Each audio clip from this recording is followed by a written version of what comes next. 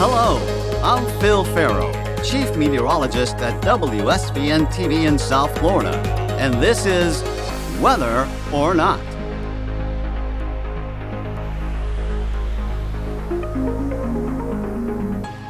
You may be a fan of The Walking Dead, a fictional show where people come back to life, but there's another, more realistic phenomenon that just won't die. It lurks underground during the cold northern winters.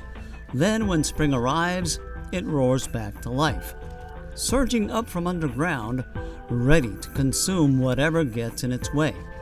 We're talking about zombie fires. We need to travel poleward to the boreal forests, basically north of the 50th parallel. These green areas make up 60% of Canada and stretch coast to coast. Here in this beautiful landscape, forest fires happen in the summer. You'd think that when winter sets in, that the snow and cold would snuff them out. But zombie fires sort of persist through the winter by going underground. Zombie fires persist by going underground during the winter. That was Jonathan Lambert, reporter for ScienceNews.org. He has been researching this phenomenon and wrote an article on it recently. It seems these fires are rather clever. Even covered by feet of snow, they feed off of an apparently abundant fuel supply. I'm not exactly sure how much fuel there is. The soils in these regions are really rich in carbon and other sort of combustible material. This fuel comes in the form of peat, and the Arctic is full of it, and it's concerning. There's a lot of carbon locked into these soils. So peatlands, which cover a lot of some 400 million acres of the Arctic, store about as much carbon as all of the trees on Earth. Let that sink for a moment. These never-say-die fires have more carbon fuel available to them than what is stored in all of the world's forests. So, the zombie fire is sneaking around under the snowcap, eating away to its heart's content. With all that available fuel, it must grow fast and large. They do not spread very fast. The scientists in this study found that they moved no more than 500 meters over the course of a winter. Or the vast majority of fires didn't move more than 500 meters, which is not very far when you think of how sort of quickly above ground fires can move in just a matter of days. They may not spread like their above ground cousins, but burning 5 football fields in the dead of winter under feet of snow is impressive. We know our world is changing. Record hurricane seasons, severe drought across the West, and now fires that refuse to die. All symptoms of a much larger issue. They're still, like zombie fires in particular, are a small threat, but they're sort of indicative of the increasing threat of fires in the Arctic and how it could sort of set off a bad positive feedback loop where more fires release more carbon, which sets the stage for more fires in the future. So in general, fires are becoming a bigger problem in the Arctic. During the 2000s, fires burned on average 50% more acreage than they did during most of the 1900s. Alaska in 2015 had one of its worst fire years on record. I think the second worst fire year on record in 2019 was pretty bad too. So in general, climate change is increasing the threat of forest fires in this region. And the scientists who did this study analyzed satellite images from 2002 to 2018 and looked for sort of factors that made zombie fires more likely to occur. And one of those factors was extreme summer temperatures, which is associated with a warming Arctic region. And so, long story short, the zombie fires are still relatively rare. So over the course of the years that the scientists analyzed, they accounted for less than 1% of the total burned area in these regions. But there was a lot of variability. So one year in 2008, one zombie fire accounted for 38% of all the burned areas that year in Alaska. And so they're a rare threat, but climate change is is sort of setting the stage for them to become potentially a bigger threat. As if sort of fires become increasingly common across the Arctic, all of this carbon that's currently locked up in these peatlands and in permafrost, in regions that are sort of permanently frozen where this carbon is locked in, if those lands burn, they're going to release a lot of carbon, which is sort of just going to exacerbate climate change and warming in these regions even more. When we come back, it's the first study to kind of just get a broader picture of how big of a problem these are and what sorts of variables make them more likely. A record storm season during a pandemic made 2020 unforgettable. This year, count on the 7 Weather Team once again to do what we do best, keep you safe. The latest alerts, the best coverage. That's why we're the Storm Station, 7 News. Welcome back to Weather or Not. Zombie fires are a reality in the boreal forests of North America. I'm speaking with Jonathan Lambert, reporter for ScienceNews.org. He's researching this phenomenon. Scientists are now stepping in, trying to gather data to better understand the zombie fires. Anything being done to keep these fires in check or from starting at all? I don't know of any sort of actions that are being taken to limit zombie fires. I think they are so rare. And before this report, it wasn't well understood how sort of widespread they were or whether they were widespread. Some of the scientists who I talked to for this story suggested that the methods that this team used sort of provide a proof of concept that you could, say, look at areas where there was an especially hot fire the summer before that might sort of have moved underground, and then local fire managers can go out and see, could this be a problem the next year, and then be better equipped to tackle them if they start that next season. So in your research here with those scientists, what are they looking at? What are they studying as far as these zombie fires are concerned? So really, they're trying just to kind of get a more global look at the factors that at sort of what conditions make these zombie fires more likely and how big of a problem they were. Because before this study, there really wasn't sort of a large-scale regional analysis of where these occurred. They were just known from anecdotal reports. And so this is the first study to really take not a global look, because they only look at Alaska and parts of Canada, but that's still a pretty big chunk of the boreal forest. And so it's the first study to kind of just get a broader picture of how big of a problem these are and what sorts of variables make them more likely. Thank you. That was Jonathan Lambert, reporter for ScienceNews.org. And now from zombie fires to catching pythons, here's Erica Delgado. So first and foremost, Sarah, thank you so much for doing this. Can you tell us a little bit about the Florida Fish and Wildlife Conservation Commission and what the agency handles? Yeah, absolutely. So the FWC's mission is to manage fish and wildlife resources, for their long-term well-being and benefit of the people of Florida. So we're always working towards meeting that objective, and certainly controlling invasive species is a huge component of our agency's mission. And that's where I come in. I help to oversee that non-native fish and wildlife program.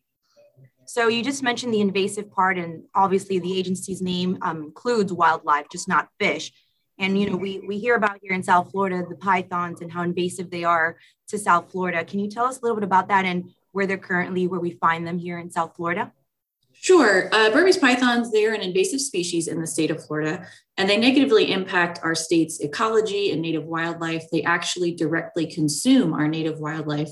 They prey on mammals, birds, and even some of our reptiles, and that includes some endangered and imperiled species. So again, this is a really high priority for our agency and our partners to address this invasive species because it's causing such detriment to our Everglades ecosystem. So we put a lot of effort and time and talent and everything into controlling this species, and we're trying to remove as many of them from the ecosystem as we can. Currently, they inhabit natural areas across South Florida. Their range really extends from south of Lake Okeechobee down into the northern Keys and all the way across from Broward County west to Collier. So because it's south of Lake Okeechobee, I guess the closer to the swampy areas like Everglades is probably where we find a bigger population of them invading, correct? That's correct, yeah. And how exactly did they get to the US? I mean, if they are invasive, they probably didn't originate from here. Yeah, great question. So unfortunately, Florida is really susceptible to the establishment of invasive species.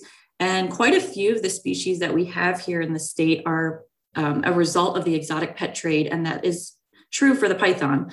They were actually introduced, we believe, as early as the late 1970s, early 80s, and since then have really established a strong foothold in our Everglades ecosystem and have spread. So now there's a breeding population in the Everglades. Is that why it's so difficult to keep this python population under control? Because I feel like, you say 1970s now, and that actually comes to a surprise for me. I thought, this is something more recent, just like, late 90s, early 2000s, but 1970s. Yeah, so the first documentation of one was found in the late 1970s, just outside Everglades National Park. And so there were probably just a few at that point, but over time, that population, as they began breeding, started to spread probably from multiple introductions in different areas. And so by the 90s and by the early 2000s, land managers and biologists really started to notice, wow, this is a problem. These things are really here. They're established now. And you're right. That is a huge part of why they are so difficult to control. They're really well camouflaged. If you look at a picture of a Burmese python, there's actually one right behind me. I don't know if you're recording the video or not, but I see it. It's got this giraffe-like pattern with, dark and light browns, and it blends in perfectly with the Everglades ecosystem. So they're incredibly difficult to find. It can take people hours, searching in the field, even if they're local experts, to find these things. And I think I read at one point about Burmese pythons, when they lay their eggs, it's not just one at a time, but multiple at a time. Yes, that's correct. Yeah, they can lay, an average nest could range anywhere from 20 or 30 eggs, max probably 90 to 100 in a single nest. And the female python will actually stay with her clutch of eggs and guard and protect them. So it's a very unique reproductive strategy that is another reason that makes them such a successful invader in our state. I mean, that is a crazy amount. No wonder it's so difficult. And I'm assuming now, with this Python challenge that we've been reading about, really will help the cause. Can you tell us a little bit about the Python challenge? Yeah, so the Python Challenge is something we're really excited about hosting again this year with our partners at the South Florida Water Management District, and of course with the support of our governor and the legislature. It's an awareness campaign primarily. So we really use this event to get the word out to our public that invasive species are a significant issue for native wildlife biodiversity. And by getting that word out, it brings attention to other invasive species issues that impact the state of Florida. In addition to that, people can compete to win prizes for engaging in invasive species removal efforts. And so the whole gist of the Python Challenge is that you can sign up and register at flpythonchallenge.org, take the online safety and identification training that's required, and then you can go out into the field during the competition dates, which are July 9th through the 18th this year, and try to find, catch, and then you're going to have to humanely kill on site any pythons that are captured. Those are turned into the state, and we take official measurements and weigh them. And ultimately, we determine who the winners are in a couple different categories for most pythons and for the longest pythons. Gosh, so anyone really could register as long as you take that special training that you mentioned. Yes, that's correct. Anyone is welcome to register. We of course have Florida residents who register, and we oftentimes get people from out of state, even out of different countries sometimes, that come to Florida to participate in this competition. And we encourage anybody to join. So again, you just have to go register online at flpythonchallenge.org. There is a $25 registration fee, and you do have to pass that online quiz about the safety training and the identification training prior to completing your registration. Once that happens, you'll get a notification that your registration was successful, and off you go. You can get into the field as soon as those competition dates roll around.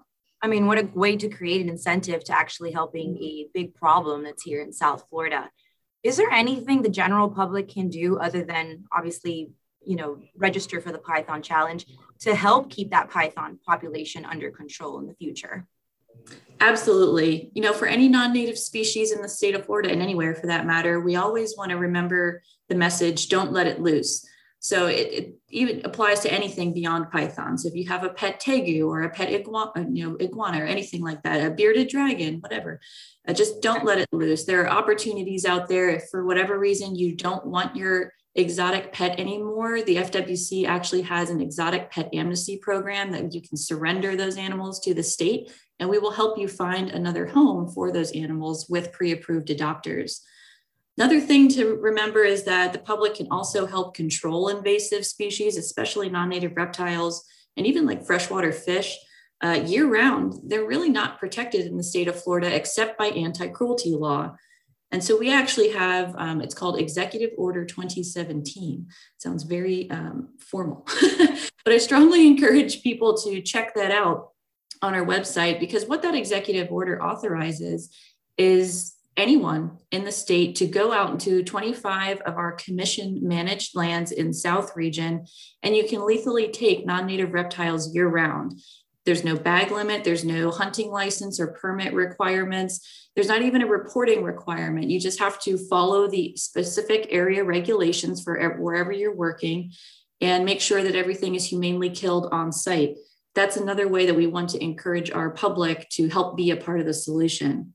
And of course, if you're not comfortable with getting your hands directly on something like that, you can always report observations of non-native fish and wildlife like the Burmese python to our exotic species hotline, which is 888 I've got one, kind of fun. And then we also have a reporting website at essentially the same name, I've got one, the number one.org. And a biologist will look at that information. Taking really clear photographs, getting an exact location or GPS points will really help us determine where the issue is and if it's credible or not, and whether or not we need to rapidly respond to remove that animal from the wild.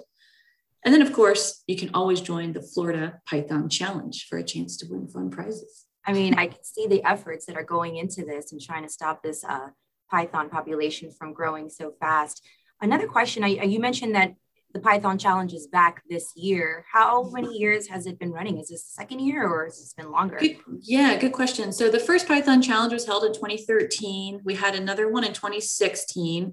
Last year, we had the third Python Challenge, which we actually called the Python Bowl, because we had a really unique opportunity to partner with the Miami Super Bowl host committee to promote the event. So that was a really neat opportunity. And then this year would mark our fourth Python Challenge. Okay. And have they all been in the summer, or does it matter what time of year? Is it easier to catch them in the summer, or?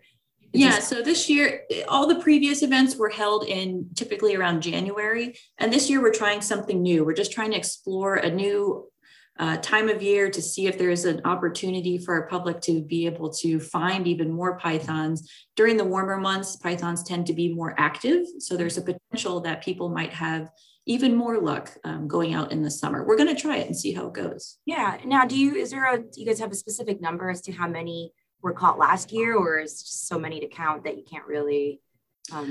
Well, overall, since really the year 2000, once we really started keeping close tabs on Burmese python removals across the state by all efforts, all of our partners, the public, et cetera, we've removed in Florida well over 13,000 pythons, which is kind of astronomical when you really think about it. Now, the Python Challenge events don't necessarily bring in that many pythons. Usually it's between like 60 and 100 animals that the public will catch and turn in. But every python removed is a success for native wildlife. That's one less large constrictor snake that's out there consuming our native wildlife. I mean, I was thinking along the number of 10. I was not expecting that many, let alone 13,000 over the years. I mean, this obviously is a big problem for us here in South Florida if we've caught 13,000 over the amount of years that we've been trying to do this. Yeah, it really is a huge problem for our native wildlife. And that's why the FWC and the South Florida Water Management District, National Park Service, and so many other partners put so much time, talent, and effort into addressing this problem. It really, truly is a high priority for the state of Florida. Sarah, thank you so much for taking the time to talk with us. Obviously, getting the word out there about this invasive species, Burmese pythons, and obviously this Python Challenge that your agency has been doing for the past few years is obviously leading things in the right direction. And hopefully, in the next 5 years, we'll have that number down to something that we can really work with and it won't be such a problem. But thank you again for taking the time for doing this. And can you tell us again that one website where they can go for more information for the Python Challenge? Sure. Yeah, to register and sign up and read about the Python Challenge, you want to go to flpythonchallenge.org. And if you're interested in learning more about what the FWC does in addition to the Python Challenge to control pythons, you can check out myfwc.com/python. Perfect. Thank you so much, Sarah. Thank you.